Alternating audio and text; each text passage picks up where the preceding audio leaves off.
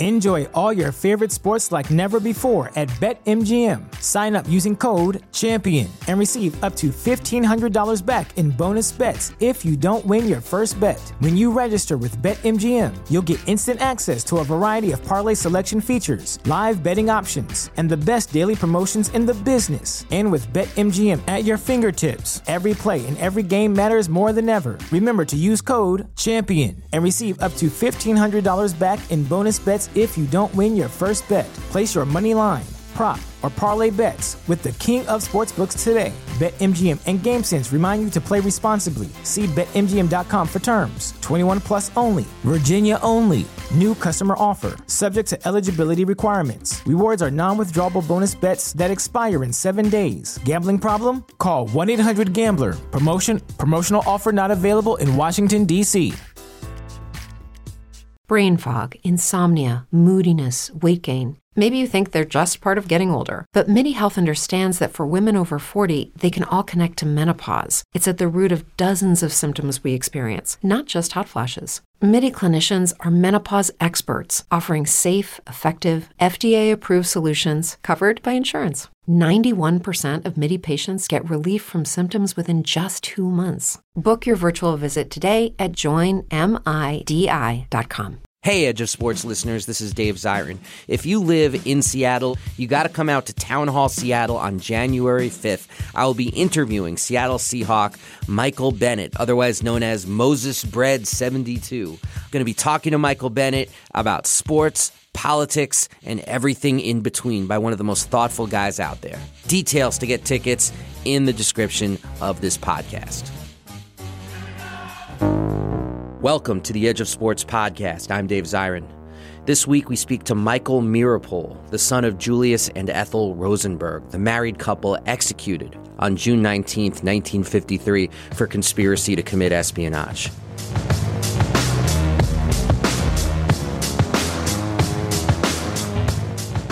Today it is widely accepted, thanks to declassified documents, that Ethel Rosenberg was innocent, executed as part of U.S. Cold War posturing against the Russians. In 1953, Michael Meeropol, just a young boy, approached the White House with his brother Robert with a letter for Dwight Eisenhower begging that their mother be spared. Last week, 63 years after they approached the White House, they did so again, asking President Obama to clear their mother's name. Ethel Rosenberg's trial was a travesty. It was an unjust conviction. Her conviction and death sentence were unjust, and her execution was wrongful. And I spoke to Michael Meeropol, and he told me about the importance of baseball to his parents and the presence in the letters they sent their sons from death row. And I have Michael Meeropol on the line to speak about baseball, the Rosenbergs, and the execution of two parents. Michael Meeropol, for those who are just simply not familiar with the history, what was the rationale used by the state to execute your parents, the Rosenbergs? Very, very straightforward. They had stolen the secret of the atom bomb and placed our nation's very survival in jeopardy, all by themselves. All by themselves? Well, through David Greenglass. In other words, my mother's brother was an Army machinist at Los Alamos, New Mexico, where the first atom bombs were built. And through snooping around and drawing diagrams and writing up descriptive material, he conveyed through my parents the secret of the atomic bomb, the implosion-type bomb that was dropped on Nagasaki. And that led the Soviets to the bomb, which, in the words of the judge, caused the Korean War, and in the words of President Eisenhower, caused any future nuclear war. Okay, and all of that put on the shoulders of your parents, right? Julius and Ethel Rosenberg. Right, because they allegedly recruited David Greenglass, who did it, but then, had remorse, and so he turned on them, and for that he earned a 15-year sentence, and his wife, who collaborated with him, was named an unindicted co-conspirator and never spent a day in jail in return for their testimony. Wow, and these are members of your family. That's right. That's right. My uncle and aunt. Wow. Yep. So that's the state's case. That's the state's case. What do we now know about the case against the Rosenbergs? Okay, well, we know for certain, and the state admitted this as long ago as 1967, that the material that David Greenglass transmitted was of little, if any, value. There was actually secret testimony from the general who ran Los Alamos, General Leslie Groves, as early as 1954, who said that the material that went out in the case of the Rosenbergs was of little value. And when top scientists examined the materials in the 60s, they determined that it was uselessly crude, full of errors, the secret of nothing, et cetera, et cetera. And what do we know now about the involvement, particularly of your mother, Ethel Rosenberg, or I should say lack of involvement of your mother, Ethel Rosenberg? Beginning as early as 1975, contradictions between what the Greenglasses said at the trial and what they were telling the FBI, particularly about my mother, had begun to emerge. The prosecutor at the trial had made a big deal about testimony of my mother doing typing. The prosecutor said she went to the typewriter and struck the keys blow upon blow against her country and in the interest of the Soviets. And that had made a great impression on the jury because in 1975 a number of jurors were interviewed, including a man who refused initially to convict my mother because he could not imagine putting a woman to death. And the rest of the jury said, look, what she did might cause your children to die. And so the guy voted for conviction. And what she did, allegedly, was the typing. We now know, based on David Greenglass's grand jury testimony, which was only released one summer ago, that he denied her involvement totally. He and his wife said nothing about typing. The typing story didn't exist until a month before the trial. So with the typing story gone, there's nothing about her. She's not guilty of anything. Beyond the actual evidence, what do you think was the motivation of the state, of Dwight Eisenhower later refusing any sort of pardons or clemency? What was their motivation to go after the Rosenbergs so hard and settle for nothing less than death? Well, we now know that my father was involved in trying to help the Soviet Union during and even after World War II. And he had basically been a recruiter. He'd gotten a bunch of his friends who were science and engineering type people to provide information. The government knew this. They had some individuals in their sights, and they wanted my father to, in effect, roll on them. And he refused. And so very early on, after he was arrested, they were contemplating, was there a case against my mother? And the Attorney General, one of the people in the Attorney General's office, said that there's not enough evidence to indict her, but she might be useful to use as a lever against her husband. And that's it. I mean, it's, I've said this many times. It's like hostage taking. They put a gun to her head and they looked at my father in the eye and they said, talk or we'll kill her. Which is a not uncommon tactics in dictatorships around the world. I mean, it's an act of terrorism. Yeah. So when he couldn't come across, they killed her. And they blithely say, there was a quote from a man who later was the Secretary of State. He was then an Assistant Attorney General. His name was William Rogers.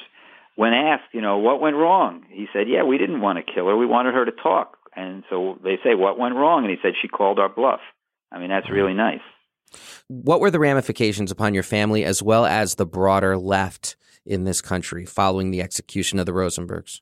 Well, the family, it was really interesting. The Greenglass family rallied around their son, and they basically put a tremendous amount of pressure on my mother to, abandon my father and, back up David's story. And they used Robbie and me as pawns at times. All of this is detailed in my brothers and my book, We Are Your Sons, if people are interested. And the Rosenberg side of the family, look, my father and mother were fighting for their lives, and so they pleaded innocent. They said they were totally innocent of everything. They called the Greenglasses liars on every score, and, we now know with 20/20 hindsight that wasn't 100% true. And in so doing, they convinced their family to support them. And their family did support them, with great courage and interest. And my grandmother particularly, she went and pleaded before the judge. She appeared publicly. My father's two sisters and brother visited him regularly, supported Robbie and me, and, they gave them a lot of sustenance, but they were scared. One of my father's sisters could have taken us into their home, but she was scared. She and her husband ran a business, and they were afraid that, the business would basically be destroyed if it was heard that they were related. none of the family members took us in. My grandmother took us in, and the family members supported my grandmother, but she was old and she had high blood pressure, and we were pretty high-strung kids. That only lasted about a year, and we ended up living with family friends till the December after my parents were killed, and then moved in with Ann and Abel Meeropol, which is how Robbie and I have that name.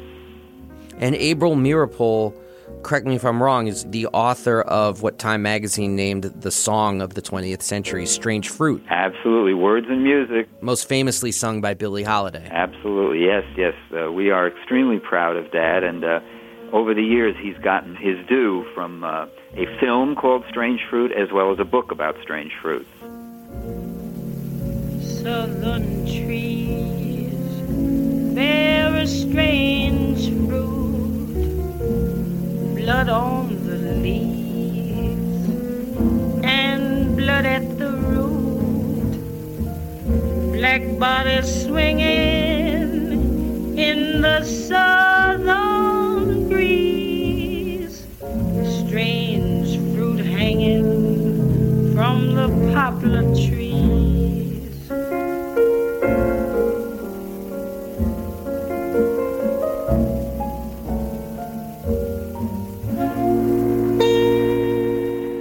It's remarkable. It's hard not to see the parallel nature of the fact that he writes the great song of the 20th century, and it's about lynching. Yeah, and then my parents get lynched. While raising two boys whose parents were legally lynched. Yep, absolutely amazing. Absolutely amazing. Pure serendipity. Abel and Ann didn't know my parents, but they knew very closely a woman that was working in my parents' attorney's office, and it was her recommendation that led Manny Block to make what we consider the best decision he ever made for us in his life. And so let me ask you this. What are you and your brother Robert now asking from President Obama with regards to your mother, Ethel Rosenberg? What we would like to see is a proclamation very similar to the one that Governor Michael Dukakis issued in 1977 about Sacco and Vanzetti. Sacco and Vanzetti were two anarchists convicted of a murder that I'm absolutely convinced they did not commit, and were sentenced to death and executed in the midst of anti-anarchist hysteria and also anti-Italian immigrant hysteria. And Michael Dukakis in 1977, having studied the case, issued a proclamation in which he said that the trial was tainted by prejudice and ignorance and perjured testimony, and as a result, no shadow of guilt should be attached to their name. In effect, his proclamation nullified the jury's verdict. And we would like to see something similar from President Obama, basically saying that Ethel Rosenberg's trial was a travesty, it was an unjust conviction, her conviction and death sentence were unjust, and her execution was wrongful. And that would be great. That would be a reckoning by the United States government with literally, let's say it, a crime committed in all of our name. And I hate the fact that everything has to tie back into Donald Trump, but there's a connection between Donald Trump and the execution of the Rosenbergs, is there not? It is hard to believe. You can't make this stuff up, Dave. On the program 60 Minutes, David Greenglass, in describing how he came to lie about my mother's typing, and he admitted that he had lied. He didn't just change his testimony. He admitted that his trial testimony was perjury. And the 60 Minutes interviewer asked him, well, who was it that, told you to make this change? And he said it was prosecutor Roy Cohn, later famous for being Joe McCarthy's whisperer. Well, Roy Cohn was also, on the record, Donald Trump's mentor. Donald Trump described Roy Cohn as the guy who taught him how to negotiate and how to never give up and how to fight like crazy. And so, it all comes back. Roy Cohn, who got David Greenglass to lie about my mother, killing my mother, is the man who gave us Donald Trump, among other people, of course. Jesus Christ. Yep, you got it.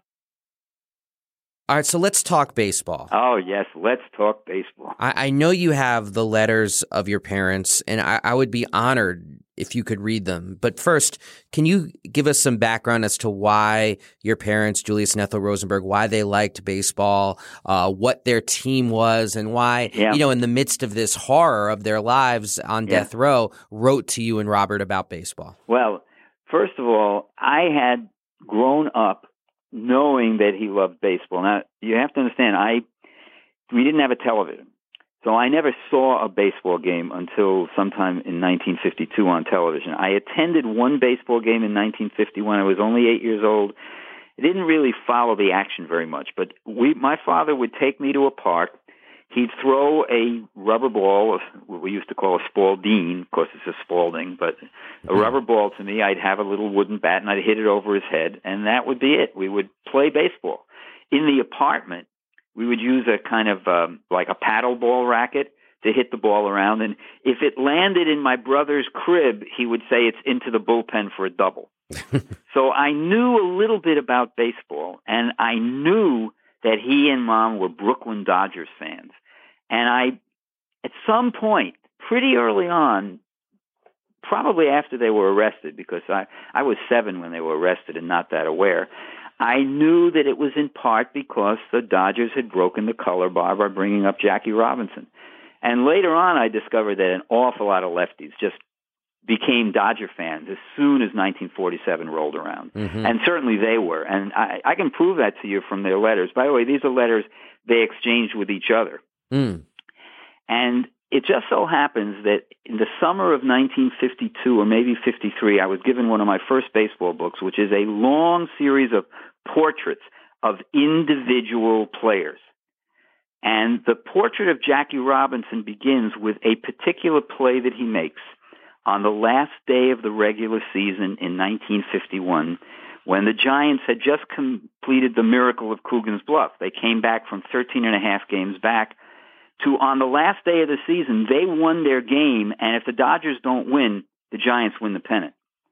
So it turns out it's an extra inning game between the Dodgers and the Phillies in Philadelphia on that Sunday afternoon. And with the bases loaded and 2 outs in the bottom of the 12th inning, Eddie Waitkus hits a line drive over second base.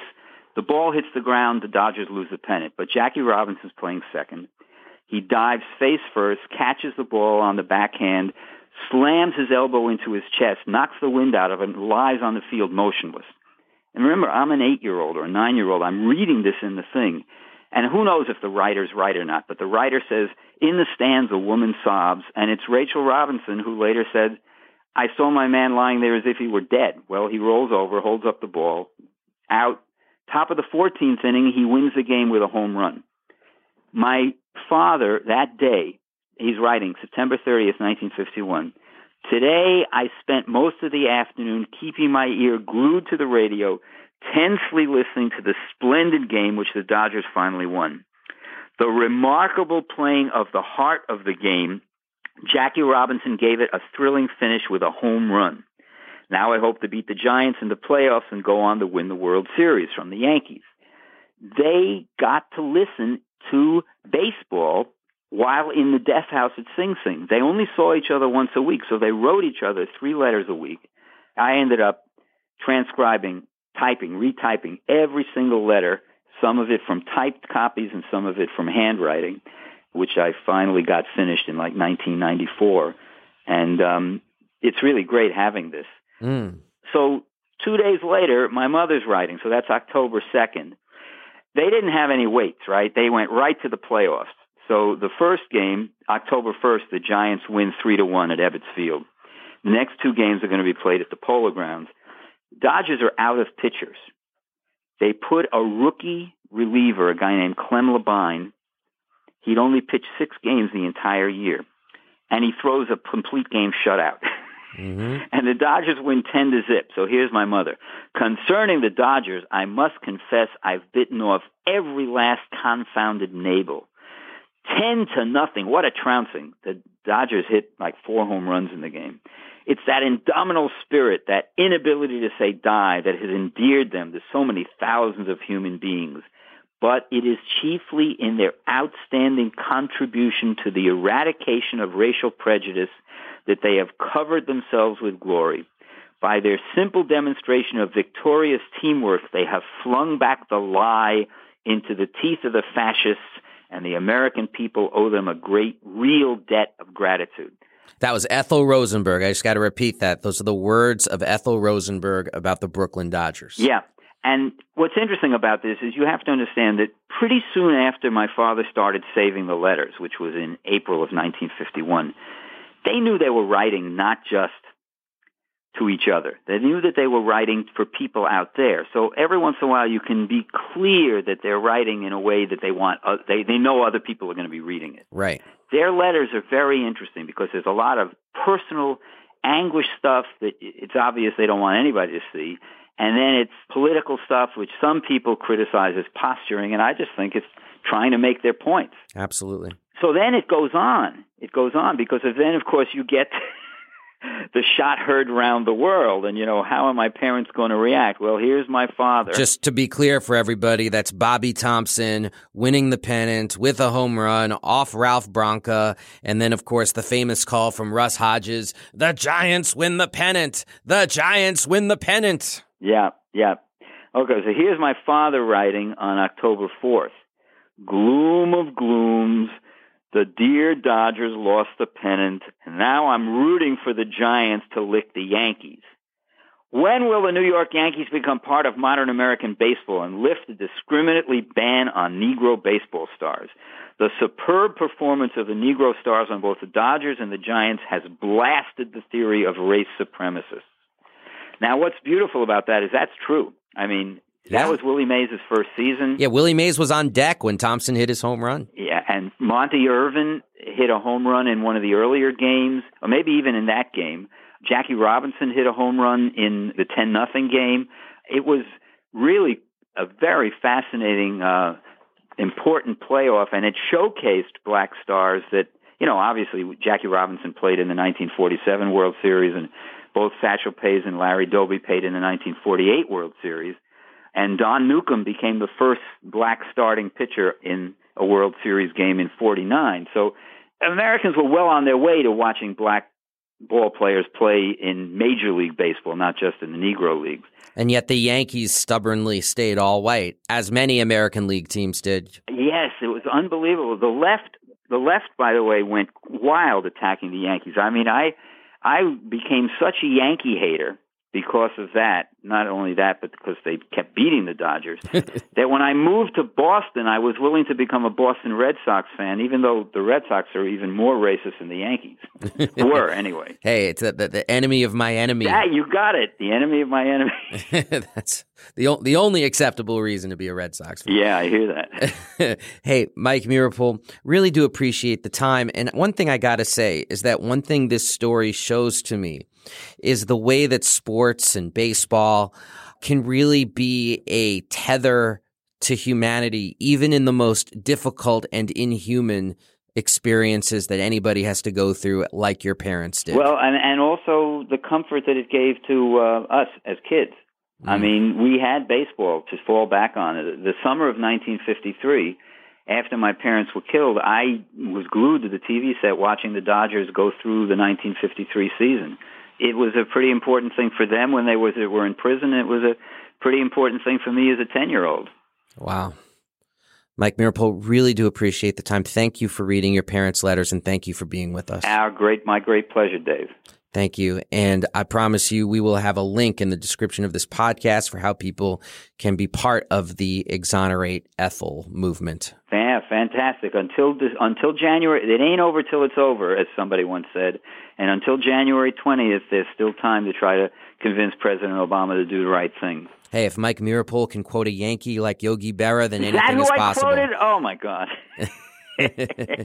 No, that's the sign of you building the bridge. It's good. Thank you so much, You're sir. more than welcome, Dave. Have a good one. Yeah, bye-bye. Blood on the leaves.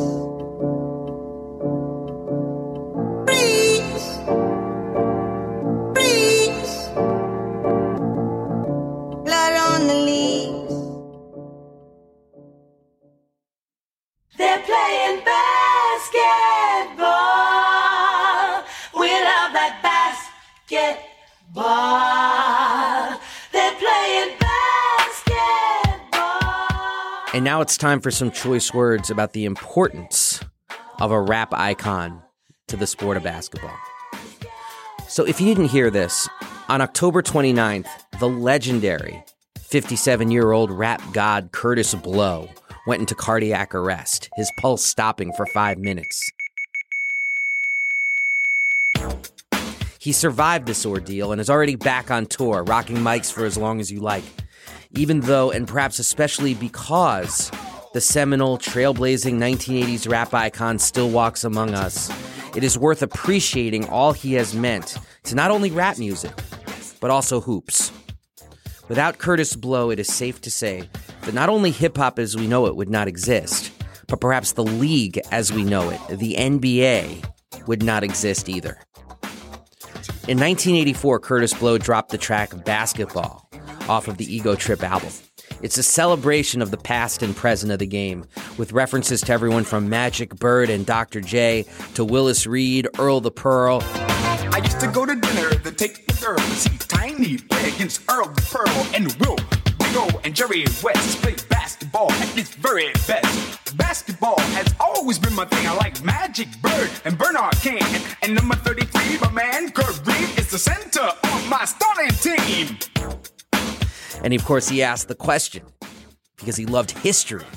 Tell me if you were in the joint the night Wilt scored 100 points, when the Celtics won titles back-to-back and didn't give nobody no kind of flap, when Dr. J shook the whole damn team with moves that came right out of a dream, when Willis Reed stood so tall playing D with his eyes. That's basketball. Now, the year basketball dropped, the league was just beginning its meteoric rise from moribund status. I mean, the NBA was practically flatlining as a professional league. Magic and Bird had just faced off for the first time in the NBA Finals. And to give a sense about what a historic pivot this was in 1984, there is no mention in Kurtis Blow's song Basketball of a promising rookie by the name of Michael Jordan. But even without Jordan's marketing magic, Basketball by Mr. Kurtis Blow was a crossover rap hit single at a time when those were few and far between. The song not only traveled to a broad audience well beyond Blow's native Harlem, it was embraced by someone who worked just a couple of miles, but several worlds away, new NBA Commissioner David Stern. Basketball marked the beginning of an extremely lucrative and at times very uneasy and exploitative collaboration between the NBA and hip-hop. Stern had Basketball by Mr. Kurtis Blow used in promotional videos, and it has remained central to the league, heard by a new generation in the soundtrack to the NBA 2K video game. But the NBA's acceptance and promotion of Kurtis Blow's Basketball had greater ramifications than just some marketing tie-ins. It led many young kids, myself included, to discover hip-hop. I bought Blow's album Ego Trip by my 10th birthday and just listened to Basketball on rewind until the tape wore out. But in the process, I became enamored with other tracks on the record, including the classic AJ Scratch, and one of the first singles to try and communicate the reality of black urban life in the Reagan 80s, 8 Million Stories, with its refrain, 8 million stories in the naked city, some ice cold and told without pity. That track featured an MC who started his career as son of Kurtis Blow, DJ Run of Run DMC. Her parents all thought it was the food she ate. The attitudes were all la-di-da-di. But little did they know there was a baby in the body. She tried to hide it, but they'll soon know. Cause sooner or later the baby's gotta show. Can a daddy just accept it as a fact that it wasn't the meals, that it wasn't snacks? Then there's another girl, her name is Vicky. The girl is fine, but sure enough tricky. Vicky's fine, but then she's not very kind. She'll lay you down and then she'll rob you blind. You wake up in the morning and you're feeling blue. Because Vicky is gone and your money is too. She's more sinister than Peter Lorre, and this is just 2 of 8 million stories.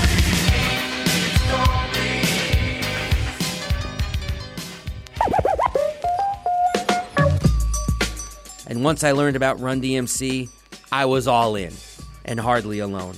The synthesis of Kurtis Blow and the exploding popularity of the NBA was unwittingly turning a generation of young people onto hip-hop.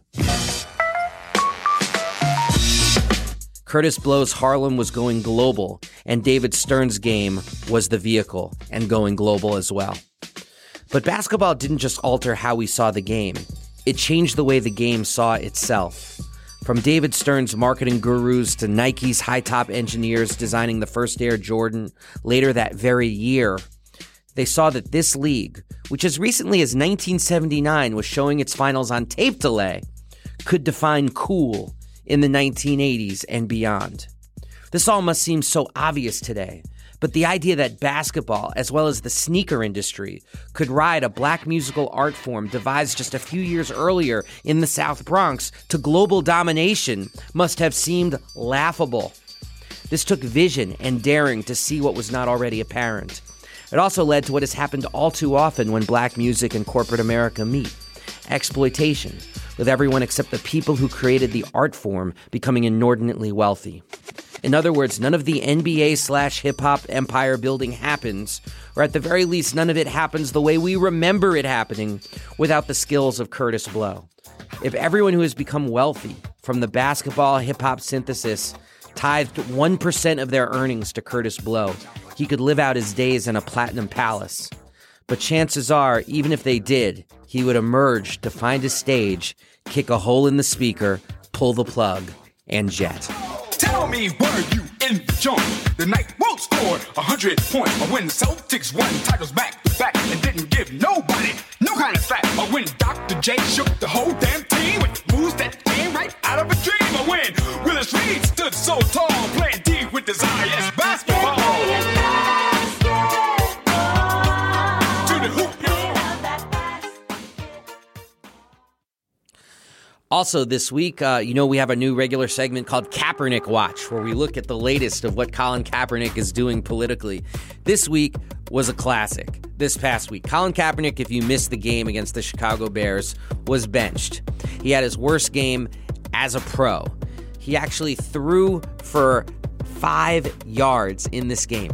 1 for 4 for 5 yards, I believe, was the final tally. Or maybe it was 1 for 5 for 4 yards. I don't think anybody's really going to quibble about that figure. Just his worst game as a pro by a country mile. The weather was terrible. Blaine Gabbert, his replacement, sure as hell didn't do much better. That's Colin Kaepernick. And tragically, it's coming off 4 games where he had his most total yards in the history of his career, despite the fact that his team is absolutely atrocious.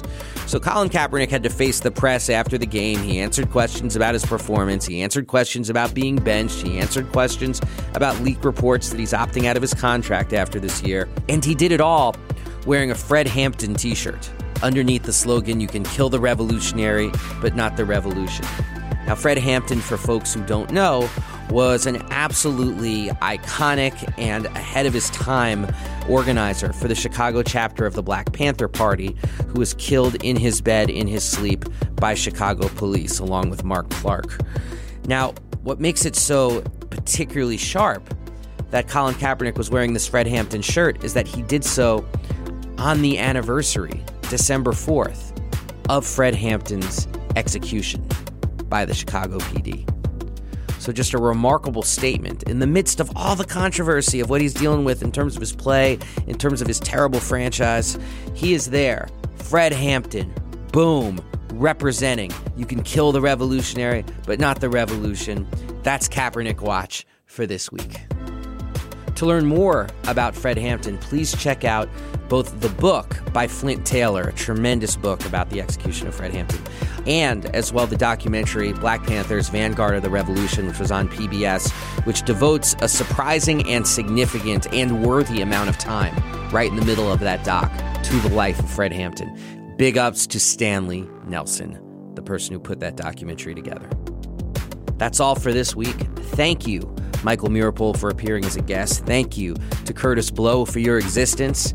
Thank you, David Tigaboo, our associate producer. Thank you, Dan Bloom, on the Wheels of Steel. Dan Bloom is back, as I'm sure you have heard in the production of this show. And big shout out to Michael Bennett, Seattle Seahawk, who is going to be on stage with me January 5th at Town Hall Seattle. I'm going to be interviewing Michael Bennett on stage. Please come on out to that event if you're in the Seattle area. We will have a link to buy tickets in the description of this podcast. Remember, you can always call in to the Edge of Sports hotline. That's 401-426-3343. That's 401-426-EDGE. Please give us your thoughts about the interview with Michael Meeropol, Kurtis Blow, Colin Kaepernick and Fred Hampton, Kenny Stills, the Dream Defenders, anything we spoke about this week. please rate the show on iTunes, write a review. It makes a huge difference to what we're trying to do. We're going to build this podcast one listener at a time. Please be part of that process. For everybody out there in Edge of Sports Land, stay frosty, people. I'm Dave Zirin. Peace.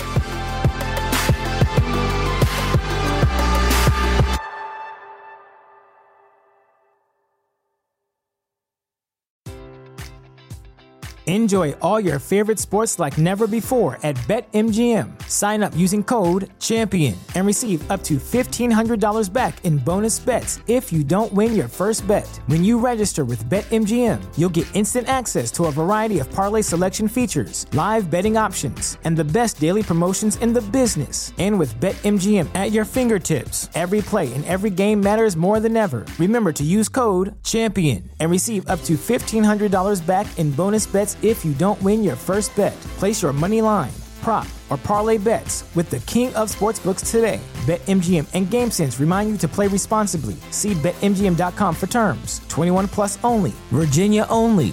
New customer offer. Subject to eligibility requirements. Rewards are non-withdrawable bonus bets that expire in 7 days. Gambling problem? Call 1-800-GAMBLER. Promotional offer not available in Washington, D.C.